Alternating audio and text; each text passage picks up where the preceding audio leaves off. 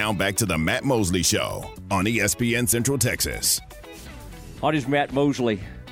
The Matt Mosley Show, ESPN Central Texas, getting you ready for ALCS Game 4 out in Arlington. And Richard Justice joining us now, longtime columnist from the Houston Chronicle, MLB.com. Boy, you've read his work in magazines as well. Richard, great to have you. And I feel like all of your worlds are colliding in this series. It had sort of becoming a fun rivalry, but then to get an ALCS, this is kind of taking it to a different place. And I just kind of curious how much you were enjoying this one.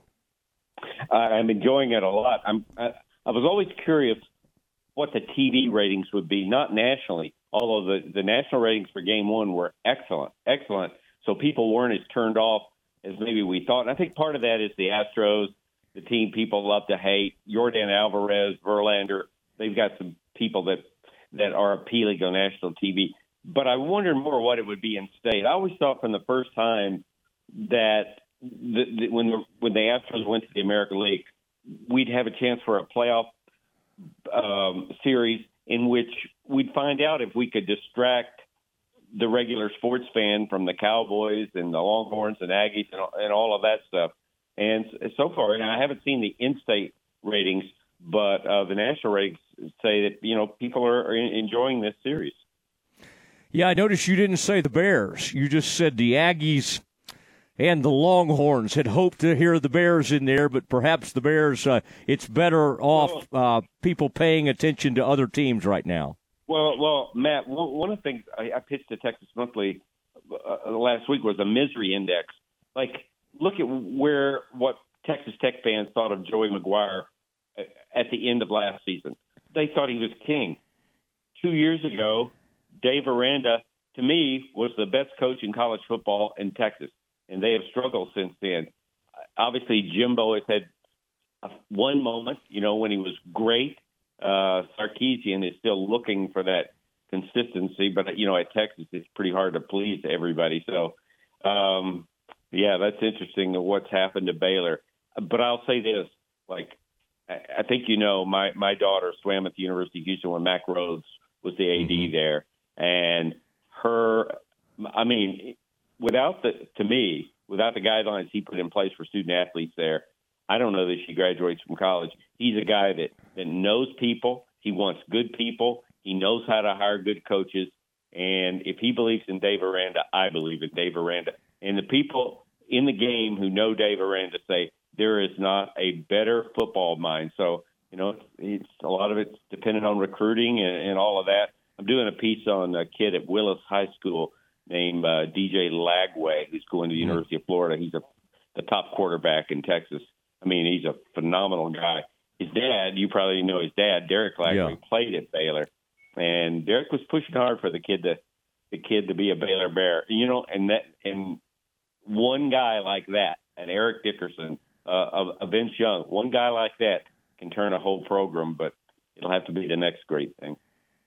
Yeah, and Bears are having trouble with Central Texas kid. Torian York's an all national freshman for the Aggies at linebacker. Micah Hudson just decided to go elsewhere, go to Texas Tech out of Lake Belton. So the Bears need to dig in and try to keep some of these local, because you kind of need to keep your kids around. There's another kid at Conley who's unbelievable. But, DJ's dad was a big man, a very powerful runner. And if you do look on the YouTube, you'll see an old Derek run. I think it was against NC State.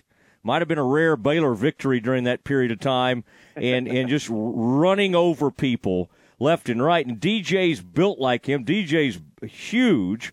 I don't know if he's going to be the most accurate guy in the world, but he's been recruited since he was a freshman, or probably even eighth grade. And part of it is just these unbelievable measurables. But I'll be interested to read that. Yeah. Yeah, and, the eyeball test, he looks like Eric Dickerson to me, 6'2", 222.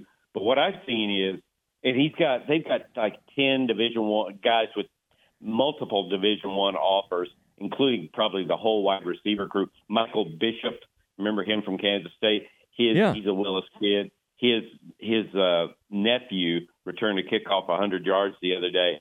And the one thing you notice is that, and this is way off the topic, but DJ's everything you want a quarterback to do, he can do, and it's fun to watch.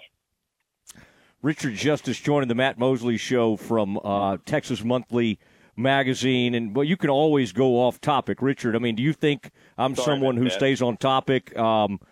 Galloway's coming on later. Do you think Galloway was pretty good at staying on topic? I mean, none of us really have a background on that. I thought your columns generally you do stay on topic. Yeah. What about these Astros 51-30 on the road this season? I was just looking at that. I knew they were struggling at home. That's kind of a crazy number. 39-42.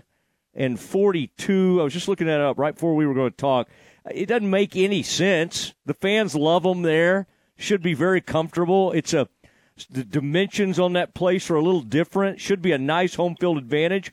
Is that just a one season kind of weird thing, or is there something going on with this?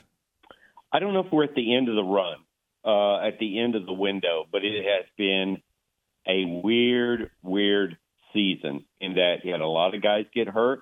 Michael Brantley had missed most of the year recovering from shoulder surgery. Jordan Alvarez missed time. Jose Altuve missed time. One of their starting pitchers, Luis Garcia. Well, actually, they lost 3 of their 5 starters from the rotation to injuries. And then more troubling, probably, or just as troubling, the left side of the infield, Alex Bregman and Jeremy Pena, they took steps back at times. The fans have sort of turned on Dusty Baker. You know, it's always the same thing. The manager screws up the lineups and all. And they had stretches where they looked as good as ever this year, but they had other stretches where they looked like a team that wasn't going to make the playoffs. And I think in that way the two teams are mirror images of each other. But if you take the high end of both teams, when the Rangers were good, they were the best team in baseball. I mean, they were being compared to – their offense was being compared to the 27 Yankees and all that. You know, and if not for Evan Carter being called up, if not for another rookie, Josh Young, and what he's contributed, maybe they don't make the playoffs. So it's hard to figure these two teams out. And then the Rangers could come back with Jordan Montgomery and Nathan Eovaldi, so not all hope is lost if they lose today. But if they do, or tonight, the pressure is going to start to mount. And then Houston's going to feel pretty good about things. That's a tough thing for Heaney to go out there tonight. Now, they'll have people behind him, whether it's Dunning or whoever they want to bring in.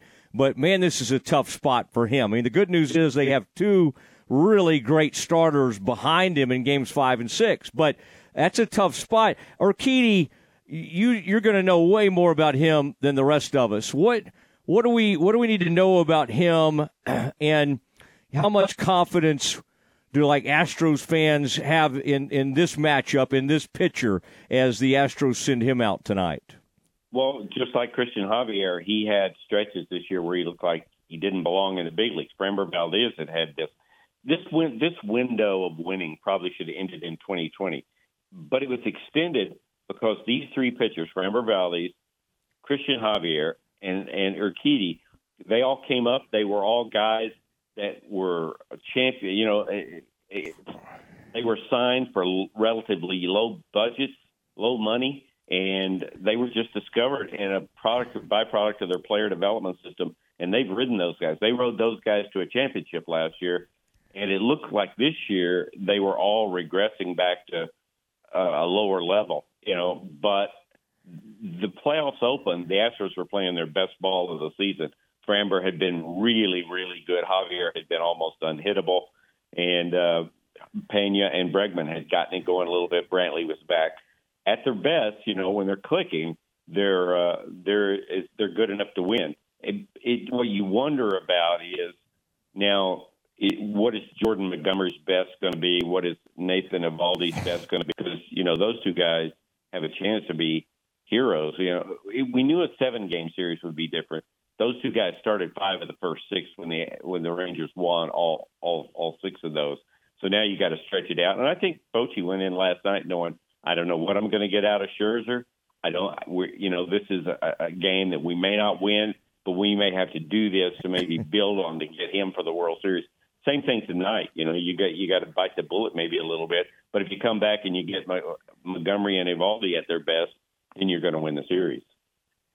What about Yordan Alvarez? It's amazing, the bat speed.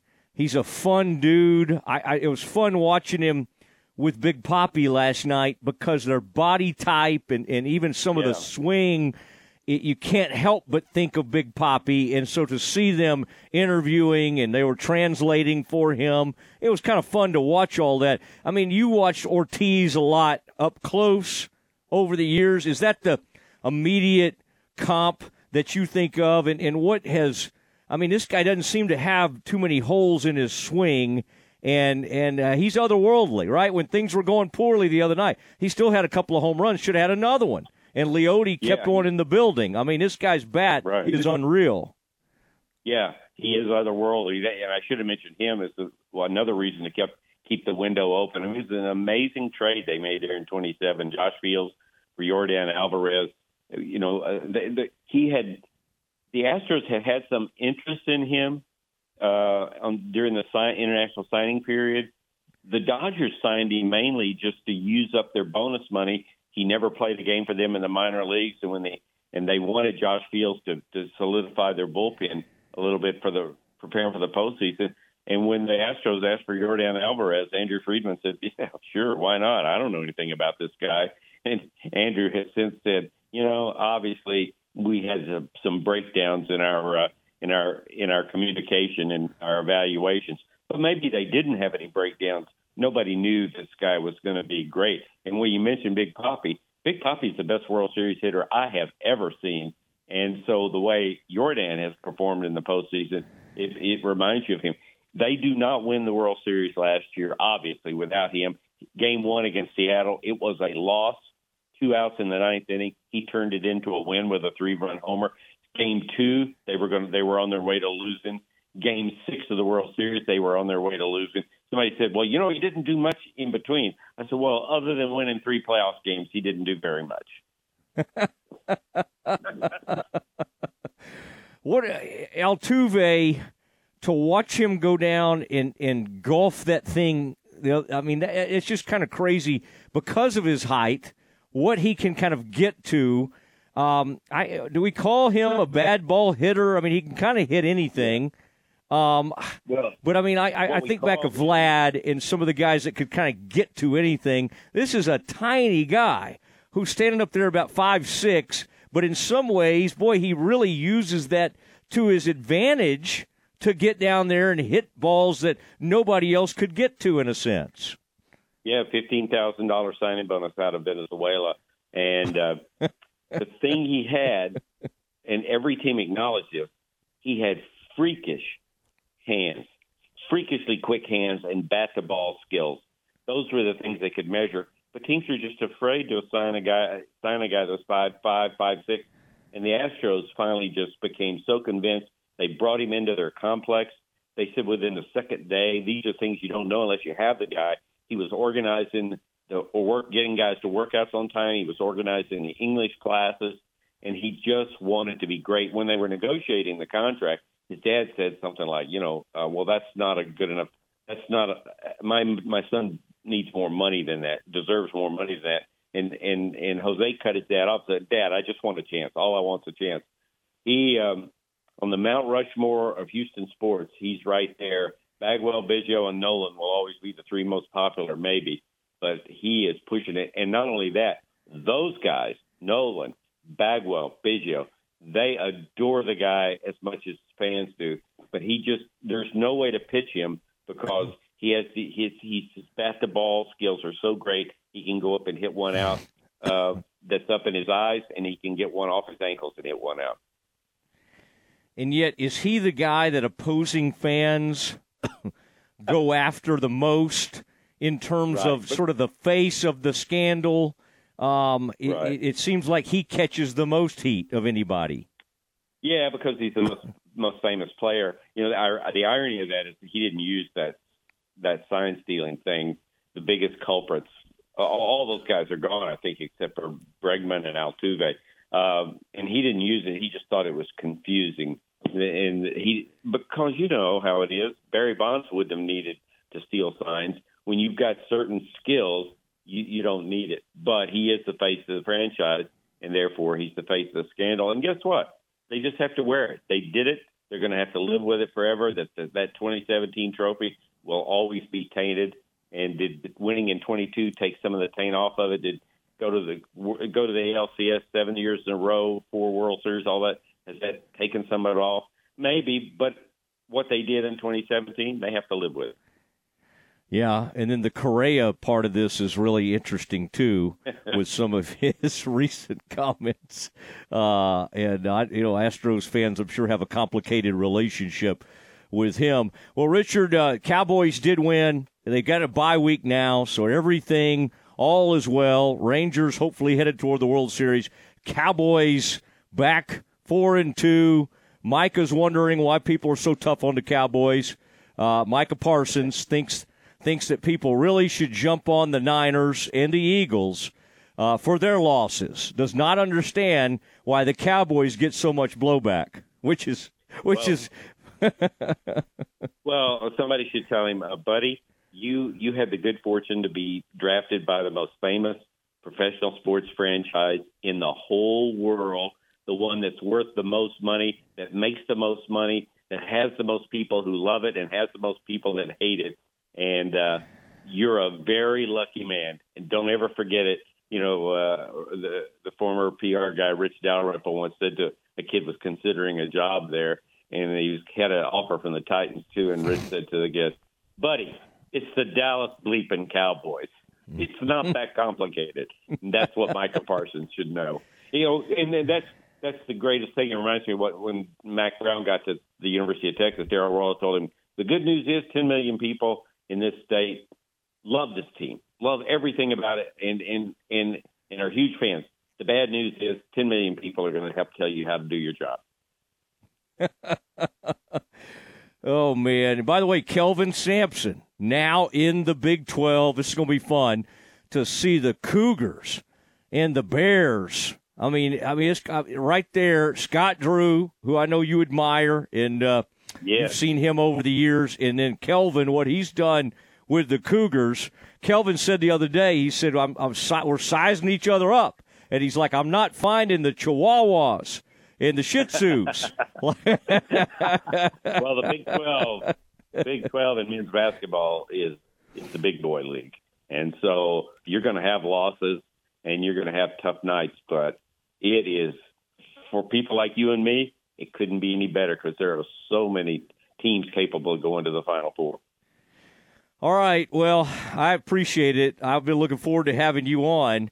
And I saw our buddy McClain the other night, some very reasoned, always some very thoughtful commentary on Twitter after an Astros loss. Yeah, he gets a little worked up. Yeah. Like when the Texans are playing bad, it'll be something like, I didn't realize they were going to pee all over themselves.